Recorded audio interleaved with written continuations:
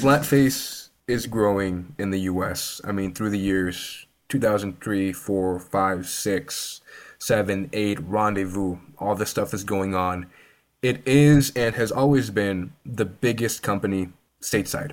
But, like you mentioned, in the beginning mimicked or took a lot of influence from what was going on in Germany. You have Blackriver, and you had Berlinwood, and you had all these Winkler and all these other different companies. And eventually, FlatFace and Blackriver came hand in hand to collaborate over the years. How did that start? Because that must have been crazy for you, being the owner and the proprietor of FlatFace. I don't know how you look at it, but I would imagine it's your life. It is what it is.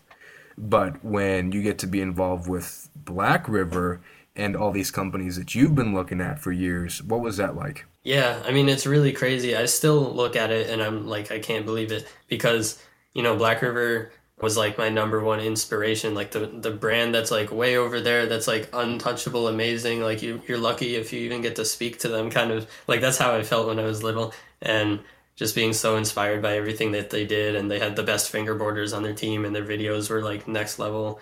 And I got really, really lucky. So like on YouTube, there was like messages. I think they got rid of it recently, but there used to be like an inbox on there, and I would get like hundreds and hundreds or probably thousands of messages. So I never even looked at them because it was impossible to keep up. So it was like, if you need me, please email me. But like, I can't check every different platform. There's too much. So I randomly one day was like, I want to check my YouTube messages. Like I would probably check them every half a year just to like glance at a few of them. And a couple messages down was from Blackriver. And I was like, Blackriver? No way. And it was like really them. And they were like, hey, we love your fingerboarding videos. We want to sponsor you on our team.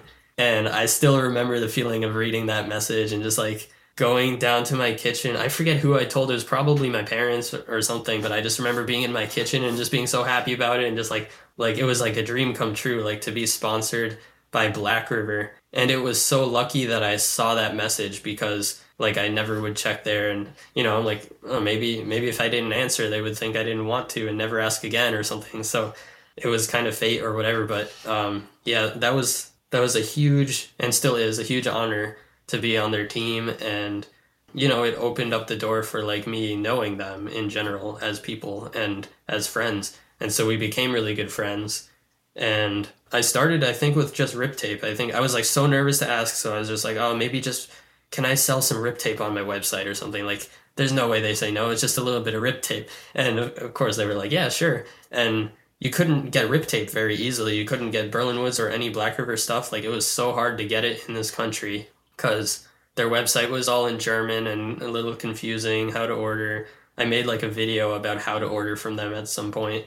And because like you had to explain the process, it wasn't like straightforward at all. And anyways, once we got to know each other, and then they were like, yeah, you can sell some rip tape and we'll see how it goes. And then we went into boards and ramps, and yeah, just like becoming the Blackriver distributor was really huge for the American scene, because before that, there was very little professional companies, period. And then everyone knew that Blackriver was the best, but it was impossible to get it, or it was very hard to get it.